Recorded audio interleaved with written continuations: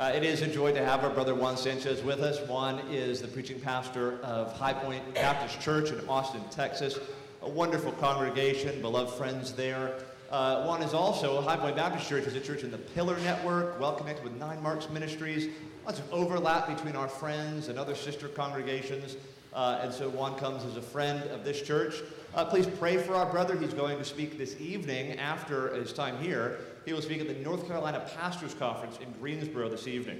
And so we're thankful we can get him while he's here in town for that trip. And then, God willing, a week from tomorrow, he'll be here again, speaking as part of our Feed My Sheep conference. So, Juan, thank you for your service to our church and blessing us and your contribution to the life of our fellowship here at Emmanuel. Please come now and minister the word to us, brother. Thank you, brother. Well, it is a joy to be here with you, finally. And I've been looking forward to this and praying for this time and praying for you. I bring you greetings from High Point Baptist Church in Austin, Texas, from our elders and our congregation. We just finished working through the book of Esther. So if you wonder, of all the texts, why did you choose Esther? That's why, because it's most fresh in my mind, and I thought it would be most helpful to you. So if you have your Bibles, I invite you to open your Bibles to Esther. And I'm going to read Esther chapter 4, verses 12 through 17. But we're actually going to be working through Esther chapter 5 through chapter 8, verse 2. So we're going to work through 3 chapters of this text. And once you find that, would you stand with me in honor of the reading of God's Word? I'm going to read Esther chapter 4, verses 12 through 17, just to kind of establish a context for where we're going this morning.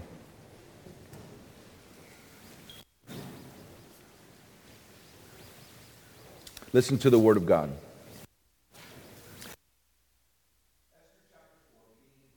And they told Mordecai what Esther had said.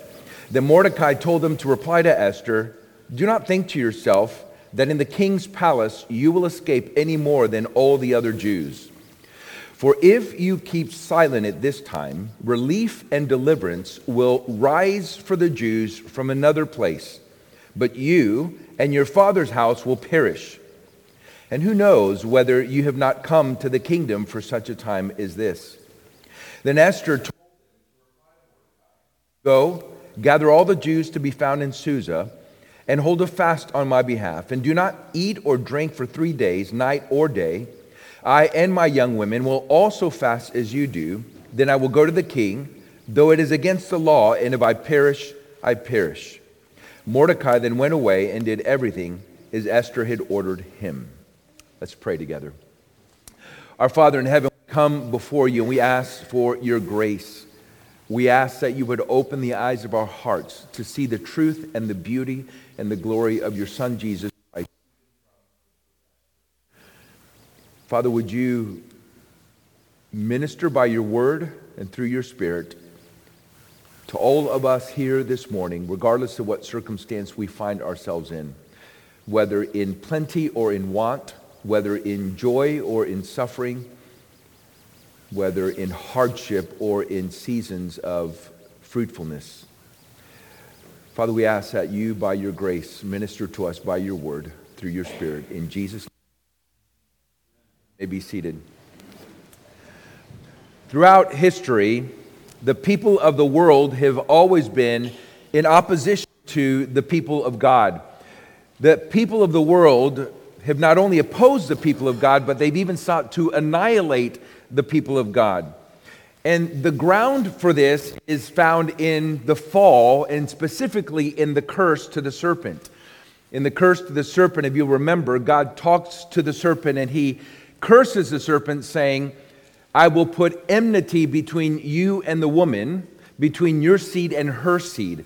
And so from that point, one of the results of the fall is that rather than just one line of offspring from the woman, the children of God, now there are 2 lines of offspring from the woman, the children of God and the children of the devil. We see the reality of this in Genesis chapter 4, where from the woman comes Cain, whom she thinks is going to be the promised child, but it turns out he is not. And we see the conflict between the seed of the woman Abel and the seed of the serpent, Cain, right there, both coming from the woman, but this perpetual conflict between the people of God and the people of the world. Genesis chapter 5, we see death upon death upon death. Genesis chapter 6, and this just kind of continues throughout the history of the world. But it's not just individuals, it's also nations, isn't it? And so when God creates a nation from Abraham, this nation that we call Israel, we see this opposition of the people of the world and the people of God. We see it in Israel and Egypt. Egypt oppresses the people of God, enslaves the people of God. We see this in Israel and Assyria. Assyrian nation comes and destroys the northern kingdom. We see this in Assyria and Babylon. The Babylonian nation comes and oppresses and takes into slavery the people of God in Jerusalem and in Judah. We even see this in the church in Rome. This continues as we see the people of God and the people of the world, and the people of the world are in constant enmity against the people of God, seeking to oppress, to persecute, and even to annihilate if possible. And when we come to the book of Esther, in the period of Esther, Israel once again finds itself opposed and powerless in a Persian empire. King Ahasuerus, or by his Greek name King Xerxes, is the king in this time. And the people of God are under oppression of one particular government official. His name is Haman. As you have read, I'm sure, Esther, and you're familiar with Haman. Haman devised a plot to annihilate the Jews, to annihilate the people of God, to kill, destroy, and to annihilate the people of God. And he's been able to enact that into law. Just as we read in Psalm 94, the wicked enact injustice in laws. But there's hope here, and we read that hope in Esther chapter 4, verses 12 through 14. Mordecai seems to know enough about Israel's history and about Israel's God to understand that this covenant-making, covenant-keeping God will be faithful and he will deliver his people. One of the unique aspects of the book of Esther is that God is never mentioned. But Mordecai seems to have this kind of confident hope that deliverance will come. And then he says to Esther, maybe that's why you're here. Maybe that's why God has placed you here, is for this deliverance. And so what is their response? Well, we saw that in verses 15 through 17 of chapter 4. Let's fast.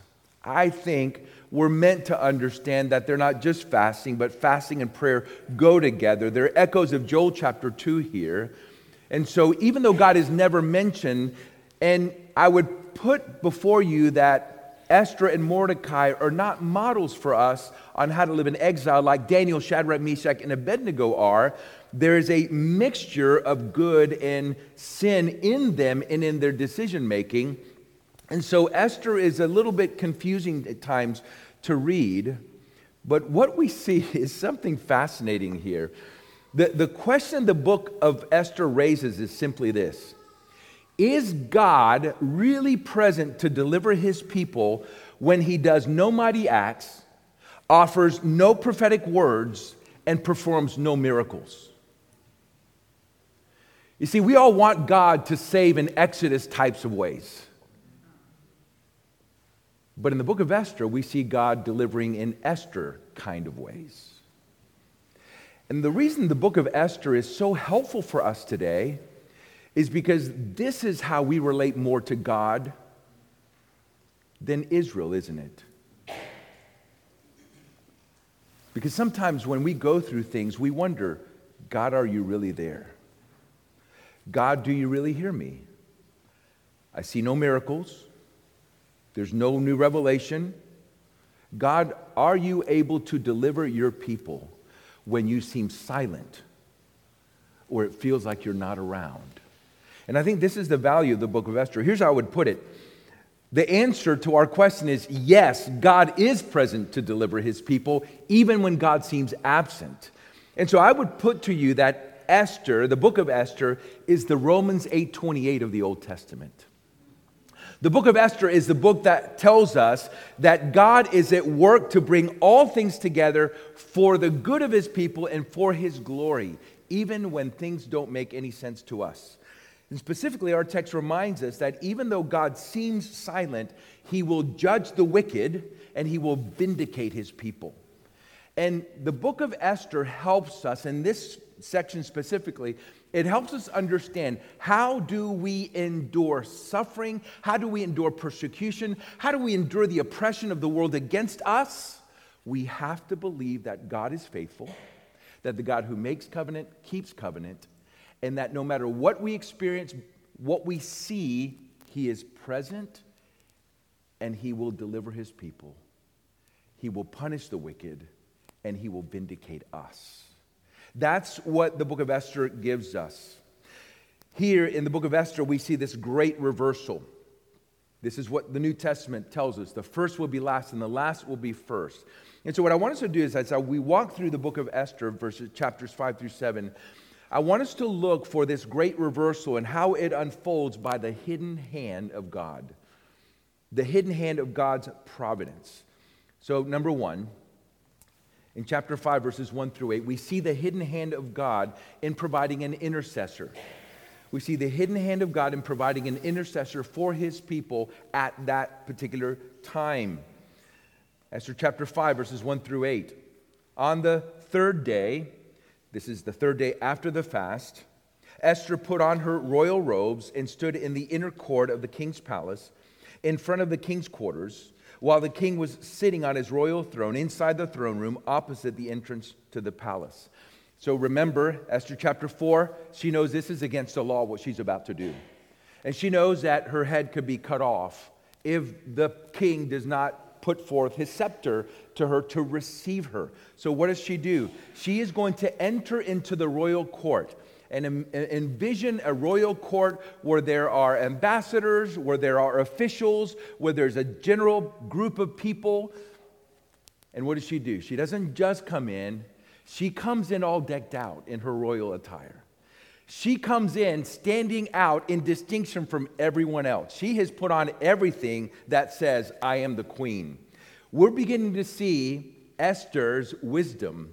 She is wise as a serpent, but innocent as a dove. And so she is all decked out, verse 2. And when the king saw Queen Esther standing in the court, she won favor in his sight. That word favor is pretty prominent throughout the book of Esther. And it's fascinating to see. We're meant to see God's hand in making Esther queen. Mordecai is exactly right. Perhaps God put you here for such an occasion. In Esther chapter 2, verse 15, we read that Esther won favor in the eyes of all who saw her. In chapter 2, verse 17, it says the king loved Esther more than all the women, and she won grace and favor in his sight. And as we read in chapter 4, verse 14, Mordecai believed God placed Esther in this position for such a time. And what we see is that God has given her favor. She has won favor. And we're meant to see the hidden hand of God behind all these activities, behind all these decisions, behind all these actions. We're meant to see God's hidden hand working through all of this.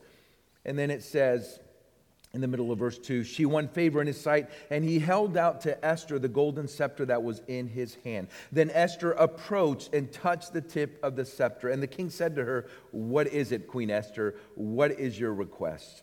It shall be given you even to half my kingdom." This is glorious, isn't it? I mean, we're supposed to sense the tension. Okay, is she going to get killed or is she going to survive? But she wins favor, and not only does she win favor, the king puts out the scepter and says, "What do you want? I'll give it to you. Just ask. Ask me anything." And we continue to see the wisdom of Esther because she doesn't ask. Notice what goes on here. It says in verse 4, "And Esther said, 'If it please the king, let the king and Haman come today to a feast that I have prepared for the king.' Then the king said, 'Bring Haman quickly so that we may do as Esther has asked.' So the king and Haman came to the feast that Esther had prepared. And as they were drinking wine after the feast, the king said to Esther, 'What is your wish? It shall be granted you. And what is your request? Even to half my kingdom, it shall be fulfilled.'" You notice what Esther did? She did not make the ask. in front of the court. She wanted to get the king alone and ask him. So there's a lot of wisdom in what she's doing here. And then it says in verse 7, then Esther answered, my wish and my request is, and here you're expecting the ask, aren't you? Verse 8, if I have favor in the sight of the king, and if it pleases the king to grant my wish and fulfill my request, let the king and Haman come to the feast that I will prepare for them, and tomorrow I will do as the king has said. Now, why Esther stretches this out to another feast, we don't know. But what we do know is that she is functioning with a lot of wisdom. Rather than being exposed in the court and perhaps being denied in front of the ambassadors, rather than making the request before all the other people and the other advisors saying, no, king, you can't do that for Esther. She isolates the king, winning his favor, and she is leading him on, apparently. What do we learn from Esther in facing the king and Haman and her approach? Sometimes God gives us favor before earthly powers to speak on behalf of the oppressed people of God. There are times where we're placed in positions of authority, power, and influence where we have a voice on behalf of the oppressed people of God. We should pray that God would work in Exodus-type ways, in mighty ways, against the oppressive earthly powers. I mean, when you read Operation World, for example, that tells you about all the nations and all the people and the Christian percentage of Christians that are there. When you read the Voice of the Martyrs, when you read about Christians being killed all over the world, you should ask yourself, how should I be involved in the life of fellow brothers and sisters in Christ who are being oppressed by governments? In the Middle East, we should at least be praying, God, would you work in mighty ways to deliver your people from the oppression of the people of the world, the people that are against your people. But not only that, what if God, by his hidden hand, puts you in the place to speak up for those powerful believers? When the President of the United States decided to pull all the troops from Afghanistan, there was great chaos. Not just militarily, not just diplomatically, but there was great chaos among the Christians. Because whatever American presence was there seems to have provided a cover, or at least some kind of security and protection for believers in Afghanistan. And so in the immediate aftermath of the pull out of American troops in Afghanistan, you began to hear news about Christians being persecuted and about pastors being sought out. And in the midst of that, there was a church in the United Arab Emirates, in the Emirate of Ras Al Khaimah, who had a pastor and a wife of this pastor that happened to work in Washington, D.C., and happened to work in the office of very powerful people. And they began to make phone calls, and through those phone calls, they were able to evacuate pastors and other believers out of Afghanistan before the window finally closed.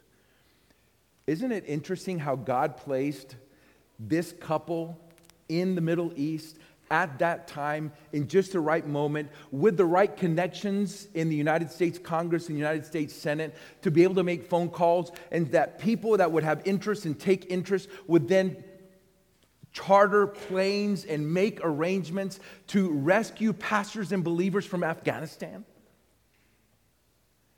What if God puts us in places like that to be able to speak up for his people elsewhere, or even here? Maybe you're in such a position of influence, in a position of help. And if that's you, recognize you were there by God's hand. You were there by God's hand. Take advantage of that opportunity wisely. Be courageous and speak up for the oppressed, the vulnerable, and the persecuted. I grant you that Esther is a unique place in salvation history. But this is how God works. Don't underestimate the hand of God in placing believers in position of influence for good.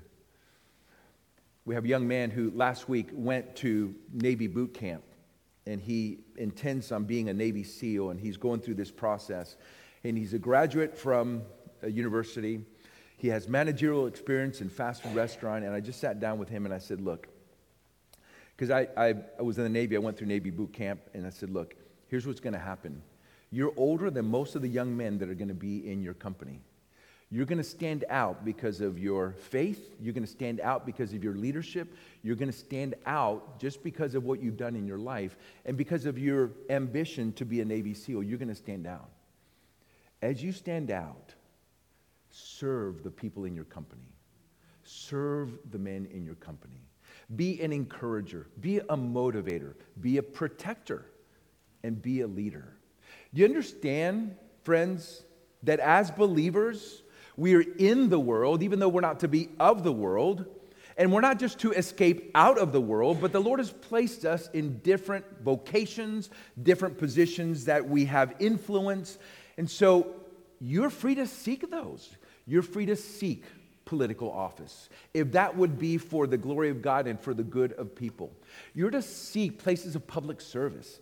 Thank God for Christian police officers, for Christians who are serving in the academy that is hostile to believers. Thank God for Christians who are in the vocations of law and medicine, who are in all kinds of vocations. We as Christians are to be a force for good in this world, seeking the welfare of the place that we live in, for the glory of God and the good of His people, and even the good of unbelievers around us.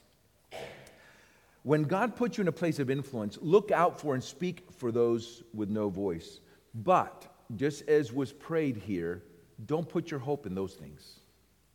Don't put your hope in people that are running for political office. Don't put your hope in changing government. Don't put your hope even in a position of power that you may have. At best, we may gain a temporary reprieve from discrimination, from persecution, but wickedness will continue. People will continue to do evil. They will go from bad to worse, the scriptures remind us. And in that context, we must endure. How? We endure by turning to God in faith and trusting that He will one day judge the wicked and vindicate His people. And so the second point that I want you to see from this text is this. At times, we see the hidden hand of God in the downfall of the proud. There are times, even before that final day, there are times now we see God, by His hidden hand, bringing down the proud. And this is exactly what we see in the life of Haman. Here, Haman's pride is exposed. Notice how Haman's happiness is rooted in being made much of. Chapter 5, verses 9 through 12. And Haman went out that day, joyful and glad of heart. But when Haman saw Mordecai in the king's gate, that he neither rose nor trembled before him, he was filled with wrath against Mordecai. Nevertheless, Haman restrained himself and went home, and he sent and brought his friend and wife, Zeresh. And Haman recounted to them the splendor of his riches, the number of his sons, all the promotions with which the king had honored him, and how he had advanced him above the officials and the servants of the king. Then Haman said, even the Queen Esther, let no one but me come with the king to the feast she prepared. And tomorrow also I am to be invited by her together with the king. He takes great joy in being made much of. This is a recipe for disaster, isn't it? This is a recipe not only for unhappiness, but for an eventual fall, because we know that pride comes before the fall. But the proud are not happy, are they? The proud are not happy unless they're the center of it all. And in spite of Haman, all that he has, it's not enough. We see in verse 10 that he is frustrated. In verses 9 and 10, he is frustrated with Mordecai that he won't fall down before him. And so in order for him to be happy, he has to bring down Mordecai. And not only Mordecai, but all the Jews. In verse 13 it says, yet all this was worth nothing to me, so long as I see Mordecai the Jew sitting at the king's gate. Then his wife Zeresh and all his friends said to him, let a gallows 50 cubits high be made. And in the morning tell the king you have to have Mordecai hanged upon it. Then go joyfully with the king to the feast. This idea pleased Haman, and he had the gallows made. This is the normal course of the proud, isn't it? I want to be made much of. If you don't make much of me, I will bring you down so that I will be made much of without any kind of interruption. And so Haman is opposed to Mordecai who is a Jew, therefore he's opposed to the Jews. In order to get rid of one man, he devises this plot to kill all the Jews, to eradicate all the Jews. And to enjoy his exalted place, he has to destroy not just Mordecai, but all of Mordecai's people. Now, we may not be Haman, and we may not be just like Haman. Look at me. We all have a little Haman in us, don't we? Every single one of us. We have a little Haman in us. We like it when people make much of us. Our inclination is to say either, look at me, or woe is me. Piper, in his book Future Grace, says there's two forms of pride. The strong form, look at me, and the weak form, pity me, woe is me. And we do both to get attention. It's not like we just are strongly proud or weakly proud. We kind of go back and forth, just like Haman. Look at everything the king has done. Oh, Mordecai just zaps it right out of me. We tend to go back and forth, but we're like Haman. We may not build wooden gallows to hang people on, but we build gallows in other ways. And one of the ways that we build gallows is with our words. We build gallows with our words to hang people on. And our willingness to hang people with words exposes a functional atheism. It exposes the fact that we don't really believe that God will vindicate us. That we really don't believe God will judge the wicked. That we really don't believe God will expose their sin. And so what do? We seek to vindicate ourselves. Isn't this what gossip is? And slander? It's our way to seek to vindicate ourselves before others, bringing others down so we can be made much of. God opposes the proud. So humble yourself before God. Confess your pride. Seek God's forgiveness. In chapter 6, verses 1 through 13, God illustrates how he brings down the proud.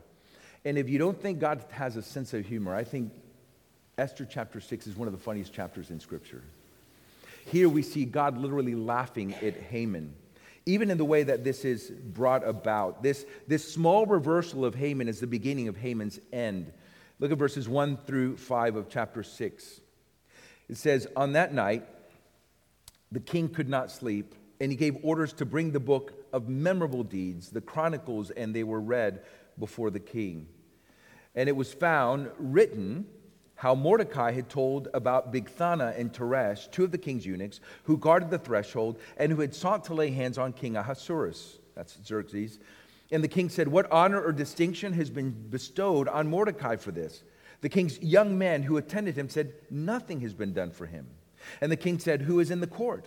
Now Haman had just entered the outer court of the king's palace to speak to the king about having Mordecai hanged on the gallows that he had prepared for him. And the king's young men told him, Haman is there standing in the court. And the king said, let him come in. All right, are you paying attention? Do you see what's going on here? The narrator has grabbed us. And we're meant to see the hidden hand of God behind every detail in this text. We're meant to see the hidden hand of God behind the king's insomnia. We're meant to see the hidden hand of God in discovering Mordecai's good deed in the records. We're meant to see the hidden hand of God in Haman being in the court. None of this has happened apart from the sovereign will of God. None of this has happened apart from God's providential guidance and direction through the actions and decisions, the ordinary actions and decisions of human beings. I mean, you can chalk this up. Maybe you're here, you're not a Christian, you say, where do you see that? Maybe you can chalk this up. Okay, it's a coincidence that the king couldn't sleep, and it's a coincidence that they took out the records, and it's a coincidence that they went to the right page and the right line on the page, and it's a coincidence that Haman happened to be the first one in the court. That's a lot of coincidence. No, This is God's hidden hand directing all these things. Nothing happens by accident. God's hand is behind it all. And God's hidden hand of providence is meant to encourage us. As we read this, and as we see Haman, the enemy of the Jews, we're meant to be encouraged by God's guiding of every single detail. You may not see God at work in powerful, miraculous, Exodus kinds of ways, but you can rest assured God is at work in your life in Esther kind of ways. He is at work all the time in thousands and tens of thousands of unseen ways for your good and for His glory. Can you look back on your life and can you see God's hidden hand in your life? I mean, just think about it. Just as I heard the story from Alex yesterday. Do you guys know why you're in this building? You think that was a coincidence? Can you go back and see how God worked out details of a congregation that was here under a leadership that believed the opposite of what you believe? And that now you were gifted a building? You think that was a coincidence? Do you think it was a coincidence how you came to faith in Christ? Do you think it was a coincidence how God brought you and your spouse together? I mean, just think back upon your life and just take note of all the things that God would have to have done for you to be sitting in that exact pew where you are right now in the circumstances that you're in. And granted, look, I'm not naive. I know that you might be sitting in that pew and you think, Juan, you have no idea my life is miserable. And I speak to you specifically. It is in the midst of that misery that you have to believe God is for you.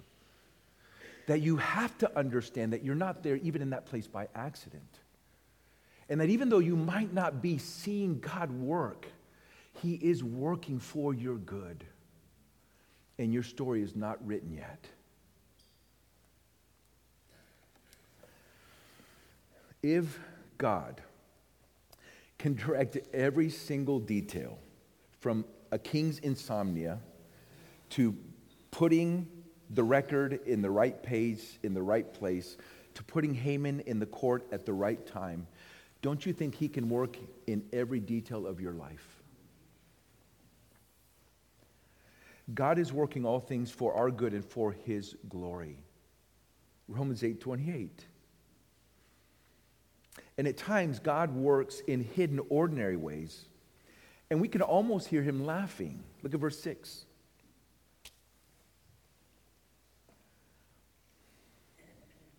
So Haman came in, and the king said to him, "What should be done to the man whom the king delights to honor?" Okay? That's a good question, right? Haman is a proud man. And Haman said to himself, "Whom would the king delight to honor more than me?" And so guess what Haman does? Haman said to the king, "Well, for the man whom the king delights to honor, let royal robes be brought, which the king has worn, and the horse that the king has ridden, and on whose head royal crown is set. And let the robes and the horse be handed over to one of the king's most noble officials. Let them dress the man whom the king delights to honor, and let them lead him on the horse through the square of the city, proclaiming before him, 'Thus shall it be done to the man whom the king delights to honor.'" Then the king said, "Hurry, take the robes and the horse, as you have said, and do so to Mordecai the Jew, who sits at the king's gate." And then, I love this part, "Leave out nothing that you have mentioned." God is hilarious. I mean, this is really funny stuff. And yet we're meant to find comfort in this, aren't we? We're meant to be encouraged that even when we don't see God working, He is working. He's working for our good. He's working for His glory. He opposes the proud, but He gives grace to the humble. And we can trust Him to vindicate us. We can trust Him to repay the wicked what they are owed. And because God is faithful, He will judge the wicked. Verse 12 says, Then Mordecai returned to the king's gate, but Haman hurried to his house mourning and with his head covered. And Haman told his wife Zeresh and all his friends everything that had happened to him. Then his wise man and his wife Zeresh said to him, If Mordecai, before whom you have begun to fall, is of the Jewish people, you will not overcome him, but will surely fall before him. This is the opposite statement of Mordecai to Esther. Mordecai tells Esther, deliverance will come. Haman's wife tells Haman, you will fall. She seems to understand something about the history of the Jewish people. Even in exile, there's enough of a testimony of God and his people and how he deals with his people to know you will never be able to oppose the Jews. You will never be able to oppose the people of God. Because of God's past grace, Mordecai seems to have believed God would deliver them. And because of God's past dealings, Zeresh is certain of Haman's fall before the Jews. God is faithful. He is the covenant-making, covenant-keeping God. He will punish the wicked and he will vindicate his people. And friends, this is our hope. This is our hope. Do you believe that? This is our hope. Israel will have temporary vindication in chapters 8 through 10. And it's celebrated in the Feast of Purim. But the vindication of Israel would come in its Messiah, Jesus of Nazareth. They would go back, they would rebuild the city, they would rebuild the temple, and yet there was no king from David's line. The borders were smaller, there was no glory. The vindication of the people of God came through Jesus of Nazareth. The same enemy is still at work against God's people. Satan, the one that we saw in Genesis 3:15. He is the same enemy, the book of Revelation tells us, that stands behind corrupt evil powers. He is the same enemy that stands behind corrupt culture. He's the same enemy that stands behind false religion. Satan is the enemy. And it's important that we understand that our enemy is not flesh and blood. We battle against the principalities and powers. And while Satan may turn kings and nations against the people of God, Satan is the real enemy. He is the one standing behind it all. And in this present evil world, we cry out with the saints, how long, O Lord, before you vindicate us? How long, O Lord, before you vindicate our blood? How long, O Lord, before you come and judge the wicked? How long, O Lord? And maybe that's where you are this morning. Maybe you're saying, how long, O Lord? You're not the first one to cry out that prayer. This is our longing for justice. And what we see is that Israel, who was unable to keep the covenant, unwilling to keep the covenant, has a God who is not only faithful to keep covenant, he is the God who sent his beloved Son to take on our humanity to keep the covenant that Israel broke. And Jesus came and took on our humanity, and he fulfilled this covenant by obeying it perfectly, and then by receiving the curses of the covenant on himself, and then inaugurating a new covenant that promises forgiveness of sin. It promises God's presence with his Spirit in us. It promises a restored relationship with the people of God. And Jesus crushed the serpent on the cross. Jesus, our vindicator, was victorious over our enemy. And he crushed the serpent's head.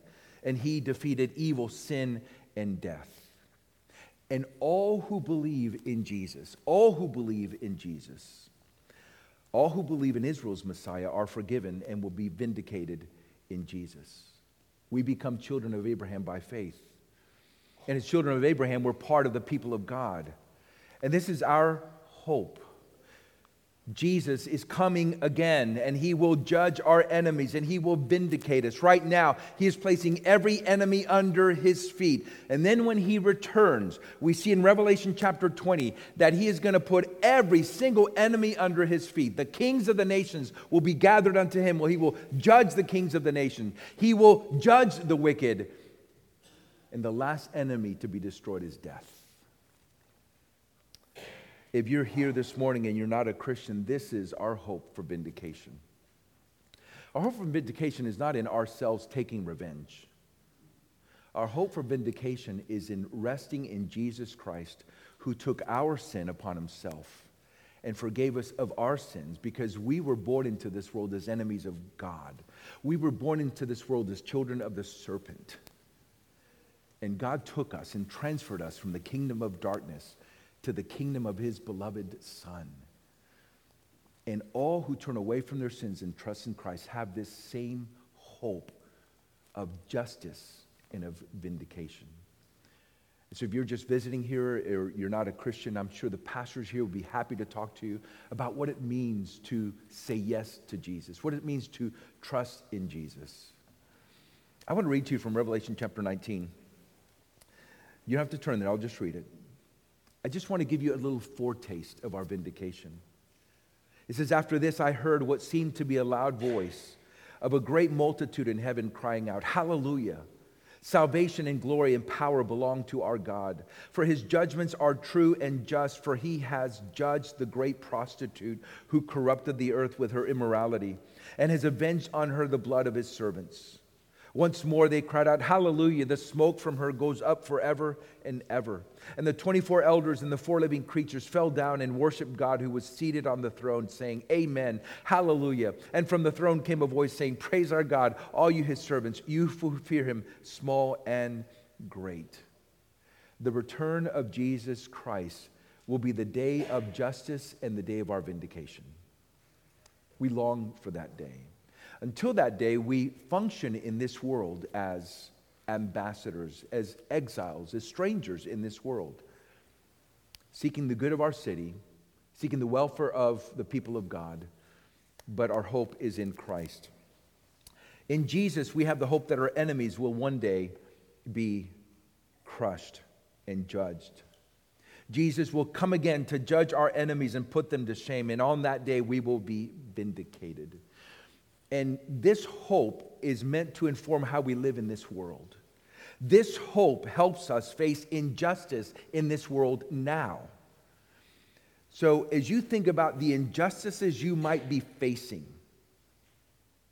and I don't want to minimize those, maybe injustice in your home, in your marriage, at work,